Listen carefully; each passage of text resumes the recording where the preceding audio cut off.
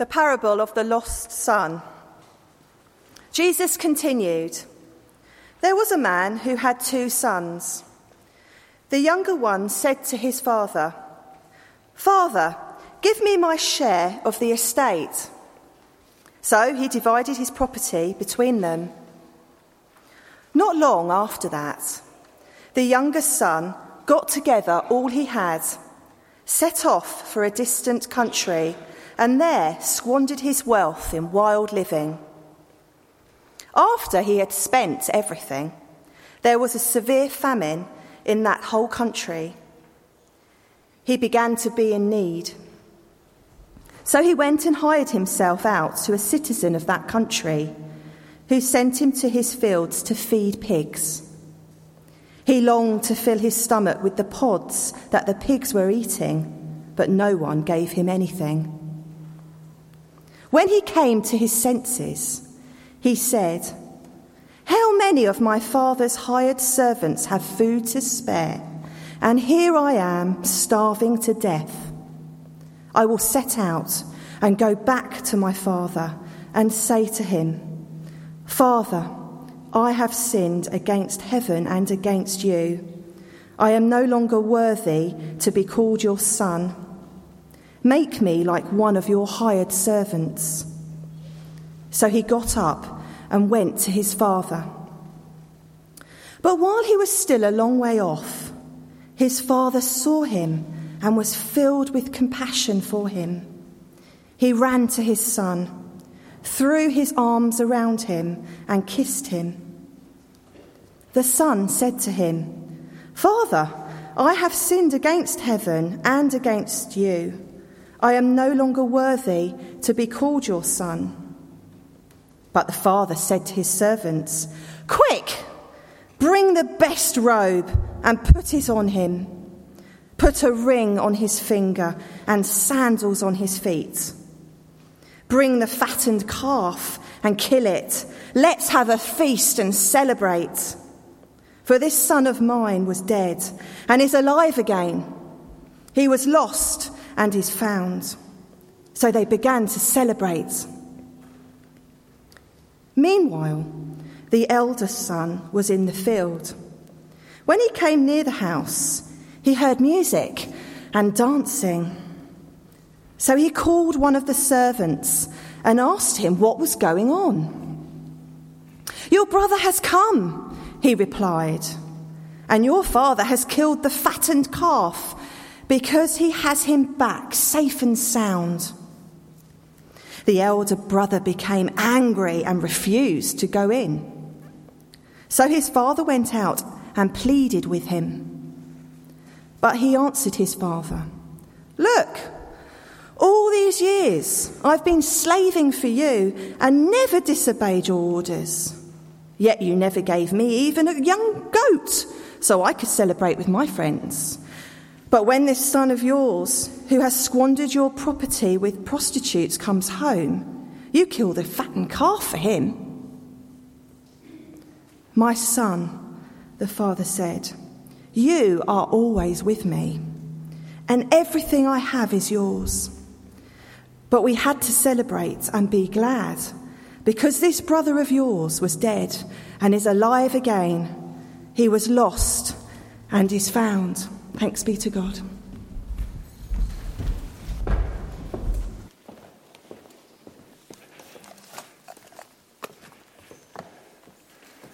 So what do you like at forgiving people?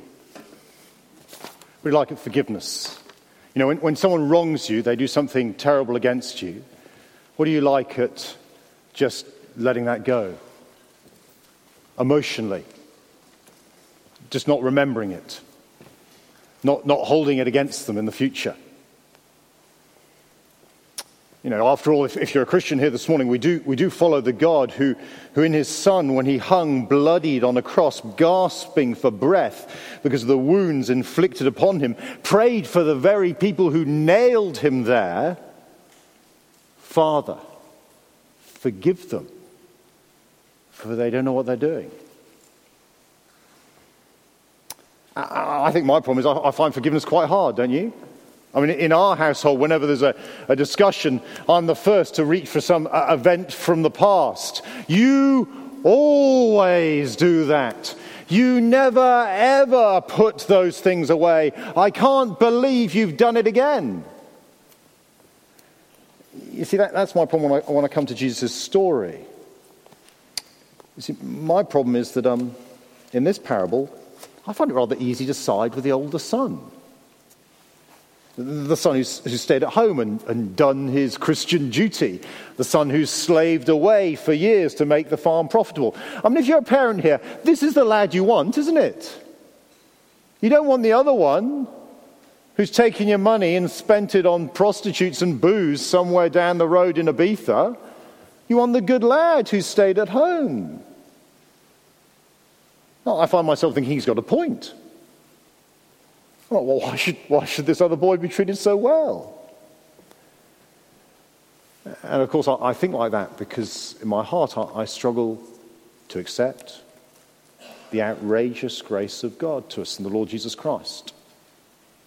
Grace, that undeserved loving kindness that God has given us his Son so he might treat us as sons and daughters, as children.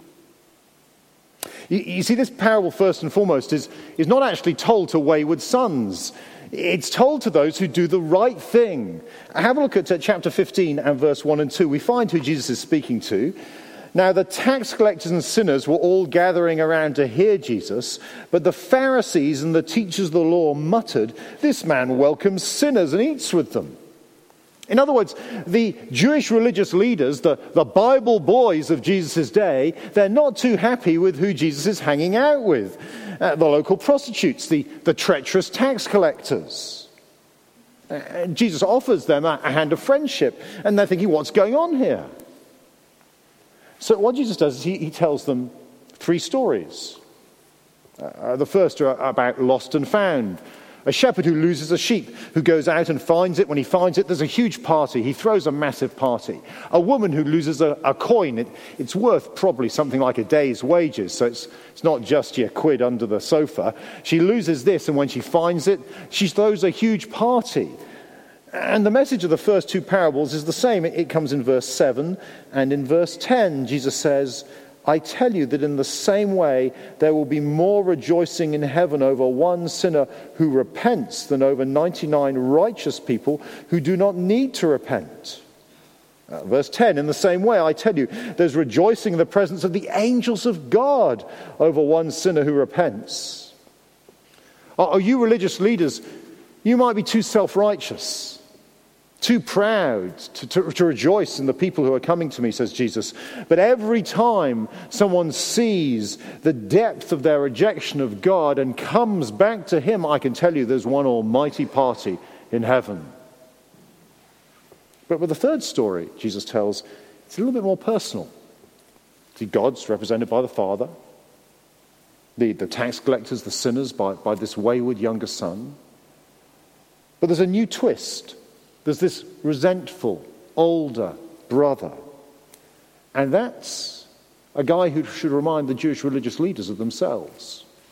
So come on, let's have a look at the story together. Kids, on your sheet, if you've got a sheet, there's a sheet for everyone here, sort of JF Fusion Age. If you haven't got one, Gareth's still got 3 at the front. Just stick your hand up. But you'll see the headings as we go through. There's one at the back there. A sheet at the back we need. Thanks, Gareth. Because first, it's about rejection. Did you see that? And rejection's always hurtful, isn't it? Because it's personal. Look at chapter 15 and verse 12. "The younger one said to his father, 'Father, give me my share of the estate.' So he divided his property between them." Now, this young lad, he's not just asking for a loan. His request is an insult to his dad. But because his share of his dad's money, his property, would usually only be given when his father died. Effectively, this boy is saying, "Dad, I don't care if you're dead or alive. I just want your money." In fact, the word estate is literally a word for life. You see, in this culture, all of this man's life would have been taken up with his land that had been handed down from generation to generation. And so to give this boy the money, he would have had to have sold a big section of the family's land. He is literally giving his son probably about a third of his life. But he loves him, so he does it. Verse 13, not long after that, the younger son got together all he had, set off for a distant country, and there squandered his wealth in wild living. It doesn't matter if dad's dead. It doesn't matter if he lives thousands of miles away, as long as he's having a good time. Oh, and boy, does he have a good time. He buys the best sporty camel. He spends time in casinos and brothels. You can ask mum and dad what that means when you get home. He stays in the best hotels. He's brash, he's bold, and soon he's broke. Did you see that in verse 14? No money left. After he'd spent everything, there was a famine in the land, in that whole country, and he began to be in need. And like most people who live for themselves in that moment, he's got no way of coping with disaster. So he gets the only job he can find. A job no nice Jewish boy would do, looking after the pigs. As he sits there in the muck, even the food that the pigs eat in their trough begins to look really quite tasty. He's utterly alone. What do you read in verse 16? No one gave him anything. Self-centered young man, surrounded by other self-centered people, suffering the consequences of his actions. I wonder if you've ever thought about how personal our rejection of God is.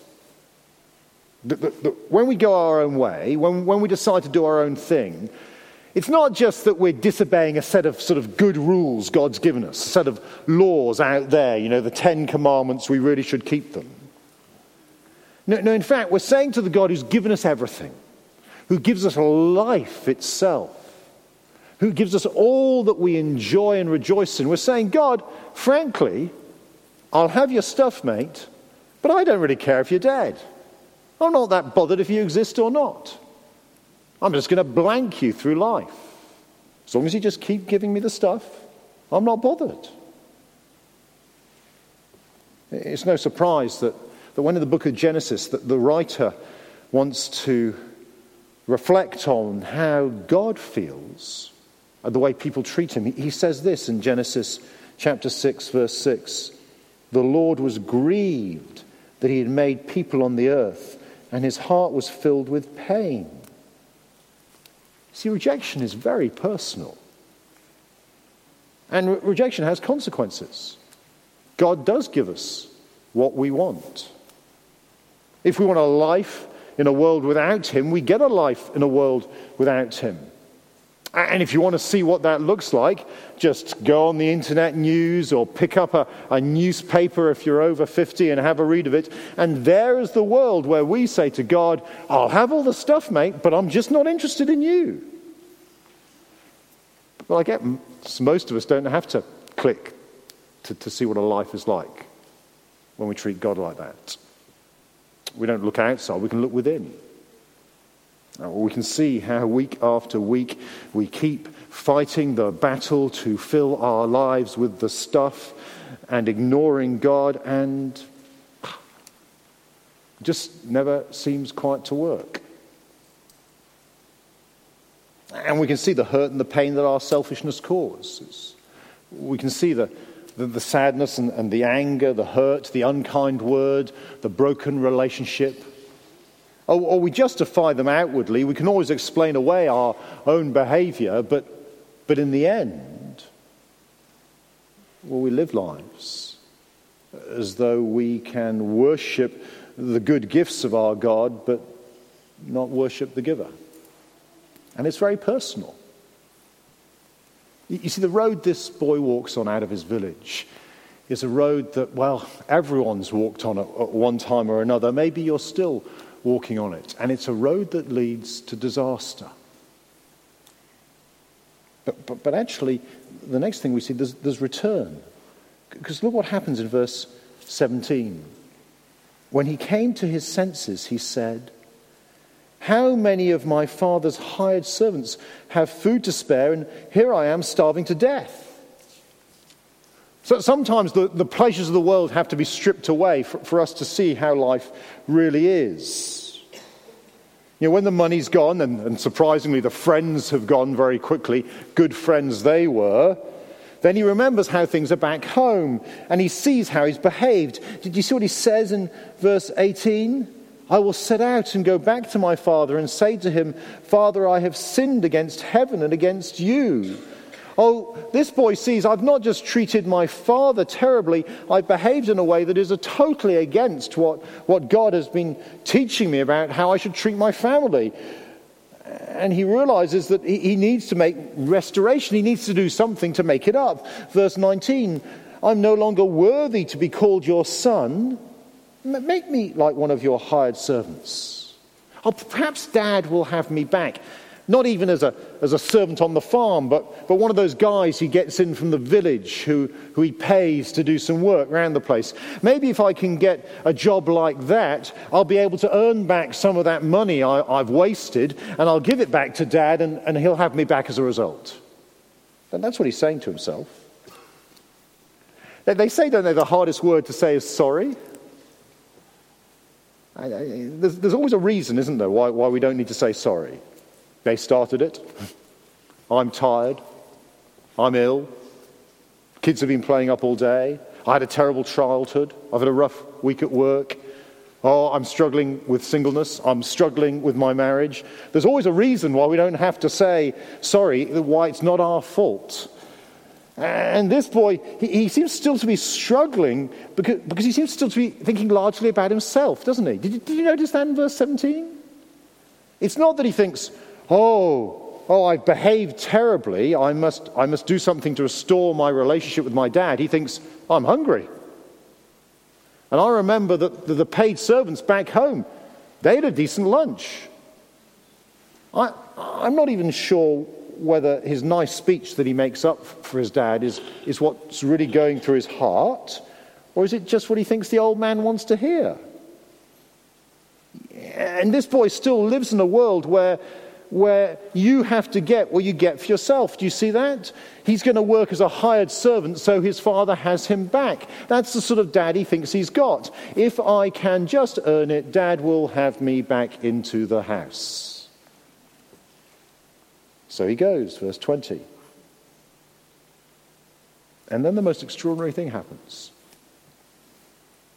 And it's the thing that is at the heart of the nature of who God is, what he's really like. It's the thing I think that most people miss about the Christian message. I think it's the thing that most Christians fail to live by day, If you're a struggling Christian here today, because you are struggling with the business of who you are and who you feel you should be, because you're a follower of the Lord Jesus Christ, it might be you've missed what happens next. Because the boy's restored. You can imagine him sort of shambling along slowly down the road, looking down. Maybe he's working through that speech, trying to get the pronunciation right, make it sound good. "Father, I have sinned against heaven and against..." No, that's not working. "Father, I've sinned against heaven and against..." No. And what happens? Well, his father sees him and is filled with compassion for him. Do you see that in verse 20? "But while he was still a long way off, his father saw him and was filled with compassion for him." Then I expect that if I was in this situation and I saw the lad walking down the road, maybe the first thing, I couldn't resist saying something like this. "Well, I told you so." Or when he turned up on the doorstep, I'd say, "Well, you got something you want to say?" But look what happens, verse 20 again. "But while he was still a long way off, his father saw him and was filled with compassion for him. He ran to his son, threw his arms around him, and kissed him." There's the most wonderful, wonderful word here. Do you see the most wonderful word? But. It's a great word in the Bible, but. The son has treated him appallingly and comes back to beg forgiveness, but what does the father do? He runs. Now, for a respected Jewish man, for the head of the family to run would be a total disgrace. You didn't run anywhere. You walked in a serious, stately fashion because you were the boss. You were in charge and people did what you said. But this father hooshes up his robes and he runs down the road following his heart that has already gone out to his son. And then as he gets there, he embraces his son in his arms. He wraps his arms around him. The boy can only begin to stumble through his rehearsed speech as his father plants kisses on his cheek. The father, do you see the son? The son said to him, "Father, I've sinned against heaven and against you. I'm no longer worthy to be called your son." And there's that word again at the beginning of verse 22. Do you see it down there in verse 22? But. Can you see that word? A lot of you are still looking at me. Look down, verse 22. There it is. It's a precious word, but. The father said to his servants, "Quick, bring the best robe and put it on him. Put a ring on his finger and sandals on his feet."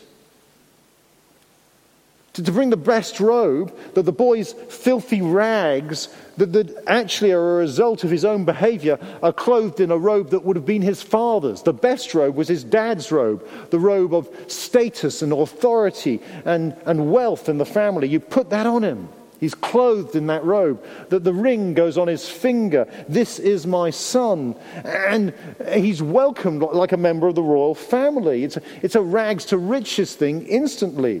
This disgraced boy is restored to a position of total honor. And his hunger is banished with the best party ever. Verse 23. Bring the fattened calf and kill it. Let's have a feast and celebrate. Why? For this son of mine was dead and is alive again. He was lost and is found. So they began to celebrate. Do you know when we turn to God for forgiveness, He's already waiting to welcome us? It's not that by turning to God, He has compassion on us.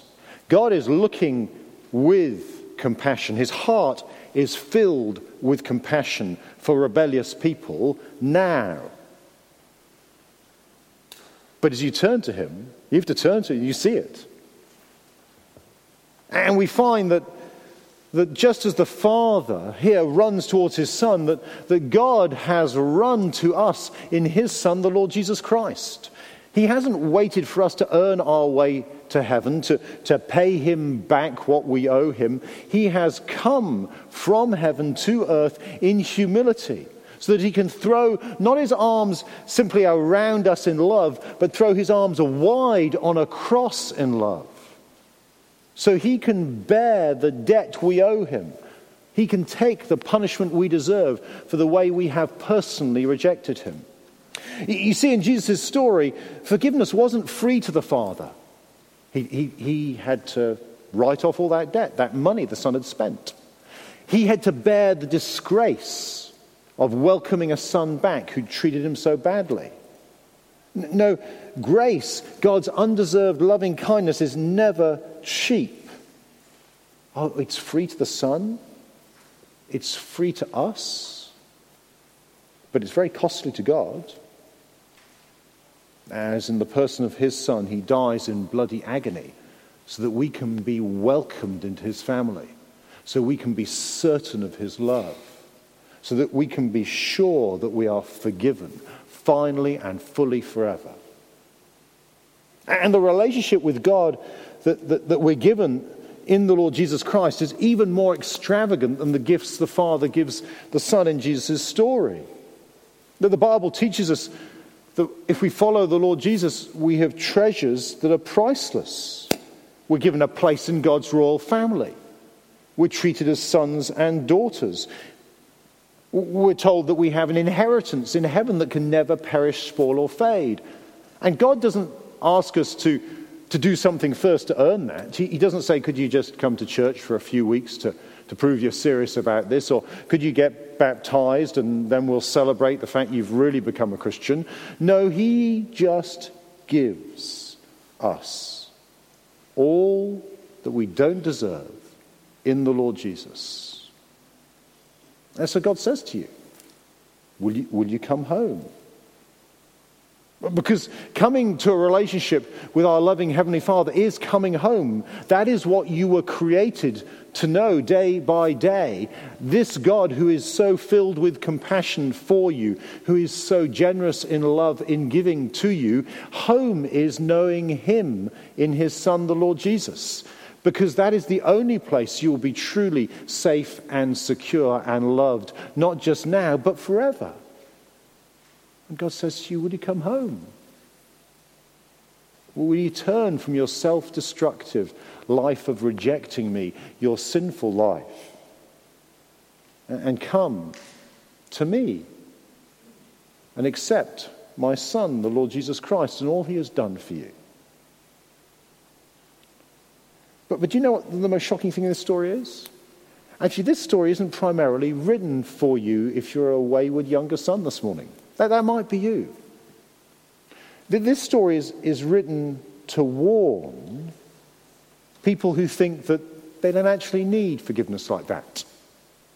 Or people who are still trying to earn God's favor. People like these Jewish religious leaders. People whose lives might be filled with resentment. Because here's the last little scene in Jesus' story. It's about resentment. The older brothers had another hard day's slog in the fields, and he returns home. The house is buzzing. There's music playing. There's the smell of rich meat cooking. This sort of feast you'd usually only have once a year at a big festival. And so the boy's wondering, why is it barbecue time now? And the reply leaves him absolutely angry. Look at verse 27. Your brother has come, and your father has killed the fattened calf because he's taken him back safe and sound. The elder brother became angry and refused to go in. So his father went out and pleaded with him. Now, this older son rejects his dad as much as the younger boy. In front of all the guests from the village who would have gathered, in front of all the servants of the household, he basically snubs his father. He denies his authority. He's not going into this party. And for his dad to come out, that's an act of as much humility as for his dad to run down the road towards the younger boy. No. God longs for a relationship with all people. This father longs for a relationship with both his sons. He's willing to be humiliated to get it. Verse 29, but he answered his father, look, all these years I've been slaving for you and never disobeyed your orders, yet you never gave me even a young goat so I could celebrate with my friends. There's past bitterness there, isn't there? I've worked so hard and you've not done anything for me. He won't even acknowledge he's related to his brother. Do you see that in verse 30? But when this son of yours, he's your son, he's nothing to do with me, who squandered your property with prostitutes, I'd never behaved like that, that's the subtext, comes home, you kill the fattened calf for him. Oh, this lad, he wasn't working for a father he loved, was he? He was working for an inheritance he thought he deserved. And that's what's most important to him. The wealth. The party. What his dad should give him, because he has worked so hard for it. Do you see how quickly he is both self-righteous, look what I have done compared to what he has done, and self-pity, which is just self-righteousness with the clothes of sadness on. You've never even given me a goat. And what he wants to be proved right. So he can't forgive. He won't forgive. Don't you want to be proved right a lot of the time? I presume if you ever have any argument whatsoever in your life on any basis, it's because you want to be proved right. Otherwise, we'd have no arguments, would we? Just let it all go. But we want to be proved right. Can I speak to you personally for a moment? I have spent a lot of my life being like this older son. I'm generally a conformist. I was the kid at the top of the class. I did largely what my teachers told me. I even at one stage got into lecturing my friends about how they shouldn't smoke. I was that self-righteous. But the result is you live a life of anger and misery. You can go along to church quite happily, but there lingers within your heart a deep desire to show that you are right and they are wrong, to win. And that leads to self-pity and an inability to forgive. You see, this older son, he's earned things in life. He deserves things in life. And he's going to be damned if people don't recognize it. But that's the danger. He might well be damned because he is excluding himself from his father's party. And you can exclude yourself from God's love through self-righteousness as much as through self-indulgence. You can reject your Father in heaven by publicly denying him and walking away from him, or by actually publicly accepting him but refusing to accept him. His love for you in the Lord Jesus. You see, if you don't grasp that we deserve absolutely nothing from God every moment of every day, but that he gives us his Son, that we stand in his grace, that we have his blessing, that all his riches are ours every moment of every day simply because of who he is, not because of what we've done. If you don't grasp that, we will never enjoy a relationship with God through our Lord Jesus. You see, I can tell you I'm saved by grace. I guess a lot of us here would say that. We're saved by God's grace to us in the Lord Jesus Christ.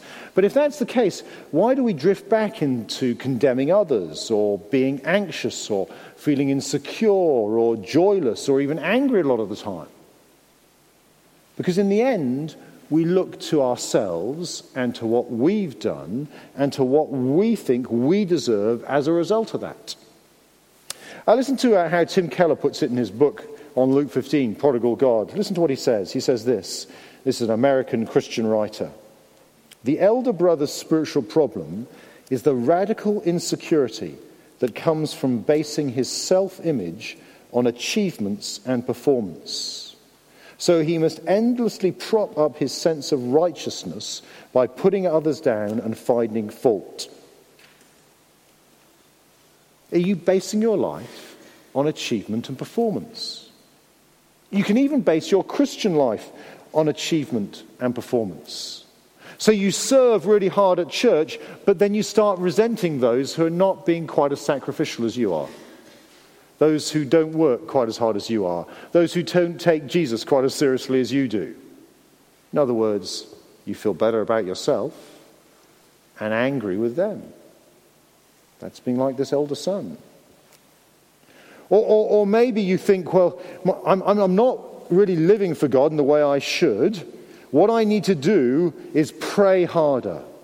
Or I need to repent of my sin more, or I need to take my sin more seriously. And you work hard at it, and you reflect on it, and you look within your heart, and you find the areas of failure, and you repent of them again. And it's just not working. Because what you're doing is you're thinking, if I strive hard, then God will make me the person that he owes me to be. God owes me. Because I'm trying really hard. And the result is sadness and bitterness. But do you see the father's attitude to both his sons? Verse 31. My son, the father said, you are always with me, and everything I have is yours. You don't have to become someone you can love. You don't have to become someone you can love. Because you have a Father who loves you anyway. Effectively, he says, you don't have to earn my favor. You're simply my son.